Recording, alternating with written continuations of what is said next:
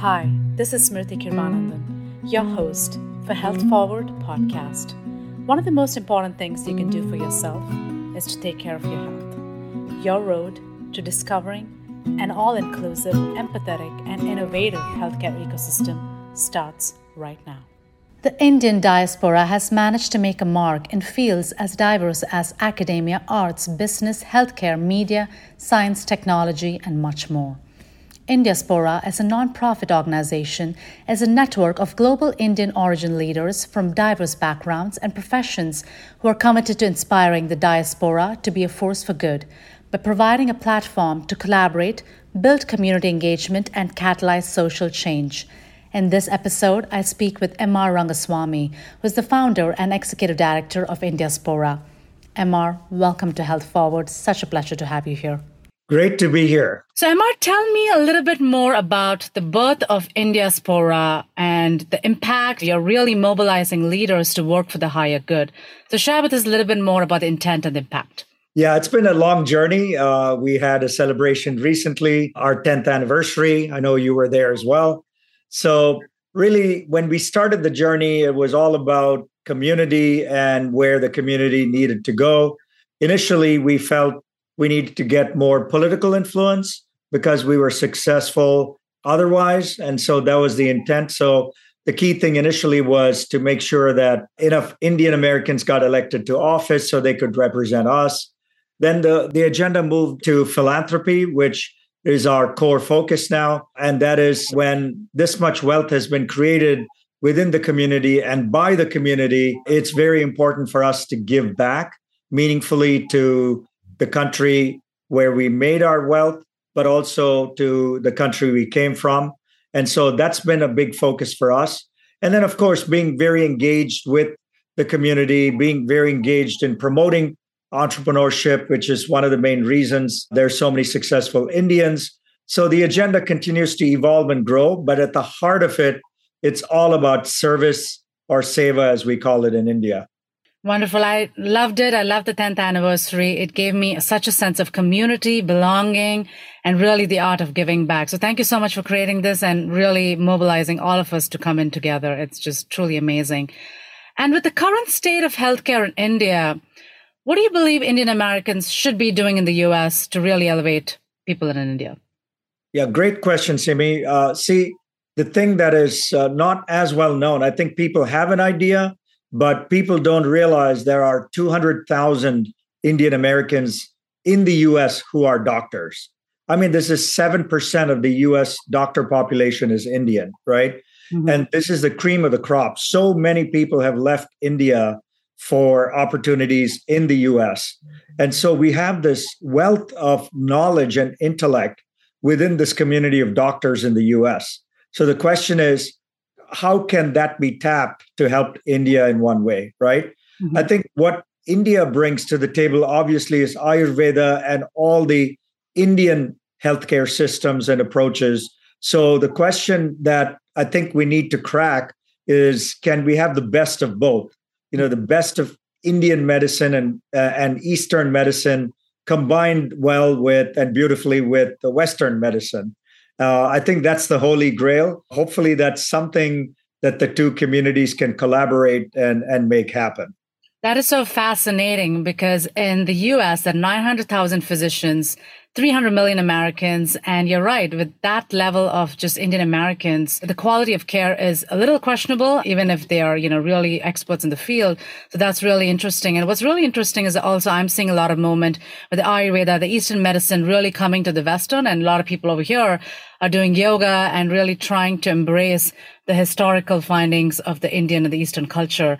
And I'm hoping we move away from the pill popping culture to a little more on the wellness side, which really what India brings to the table. In your opinion, Mr., you're really socializing with the politicians, the actors, the healthcare leaders, and everyone else. And it's just truly amazing. Amongst all these top leaders, if you had to point out 2 or 3 of them who are really making an impact and really giving back in terms of social impact, who would you think about? Simi, let me just add to my previous answer, because this is very important. The other thing that Indian Americans have done in healthcare is we have so many people in prominent positions in the healthcare system of the United States, right?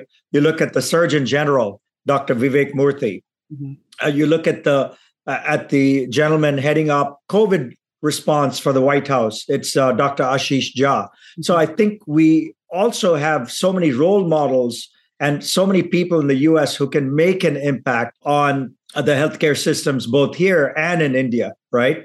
So, and they would be the kinds of leaders you think of in the US. And that's what Indiaspora is good at, bringing together our leaders from diverse set of professions, right? So we have doctors, we have lawyers, we have academics, we have venture capitalists, we have unicorn CEOs and Fortune 500 CEOs and so much more, right? Right.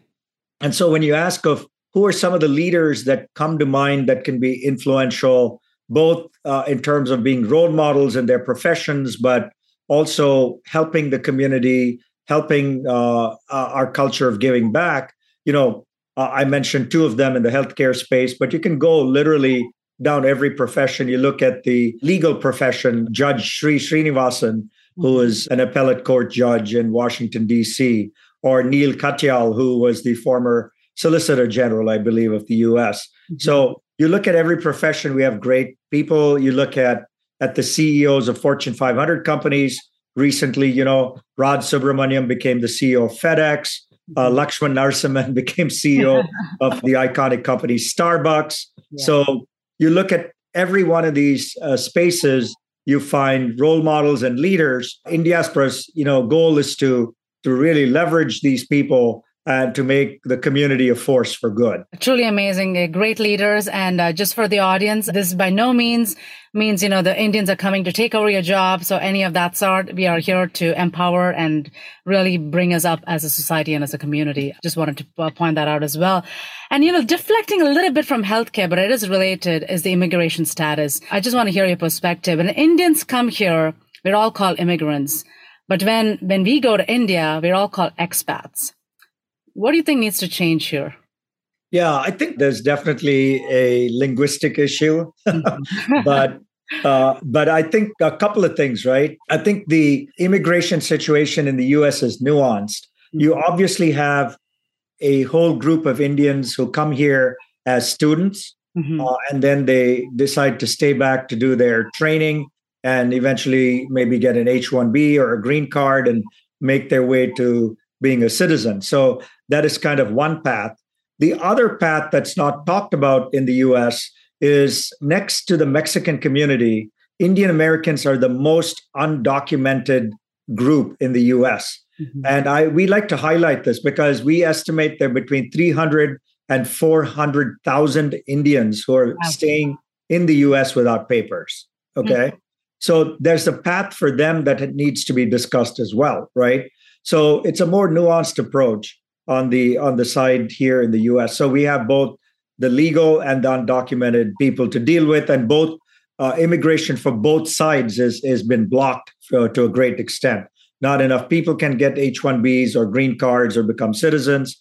Not enough undocumented people have a way to move forward. So big issues here that I want to highlight.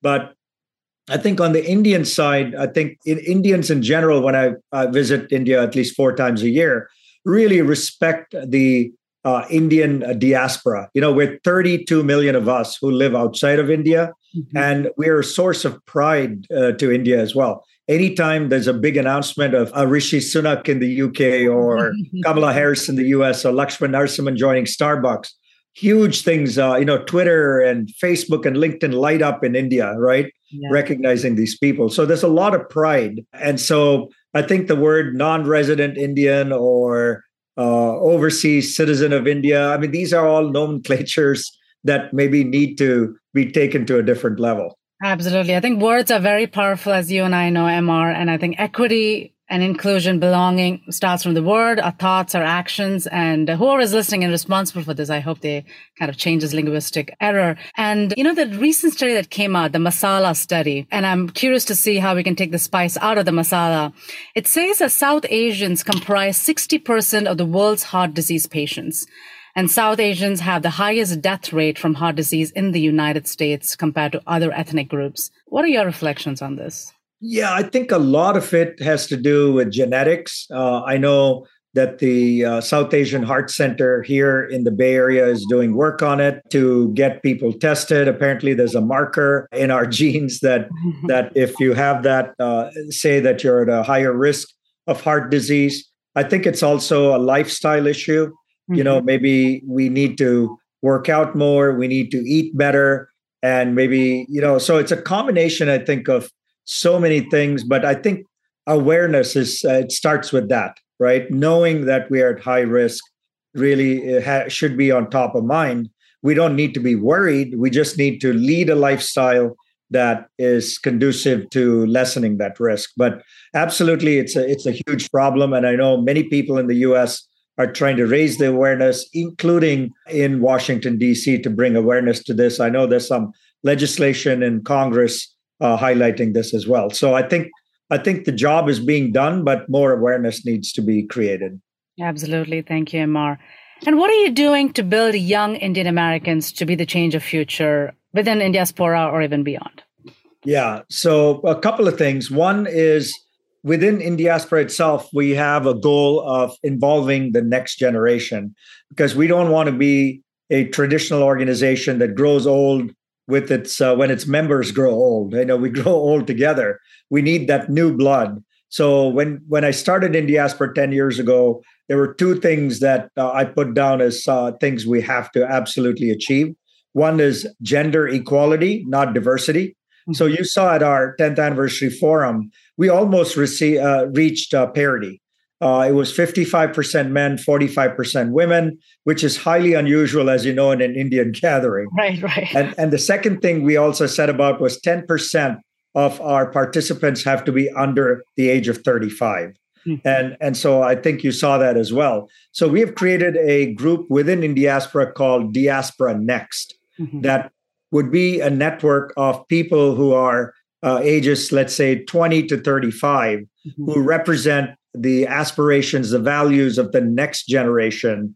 And many of them have been born in the US or come here when they're young, and they have very different set of values as well. So we have created this new organization. And in fact, in a couple of weeks, we'll be announcing our first 35 under 35 list of people who have created social impact in our community. So again, that's a big focus for us. And that is the future for Indian diaspora. That's brilliant, because I love that we can have this knowledge sharing session across all ages and backgrounds as well. So I think that's quite brilliant. So this brings to a last question, Amar. If you have to share 3 takeaways for the future of health, what do you think that would be?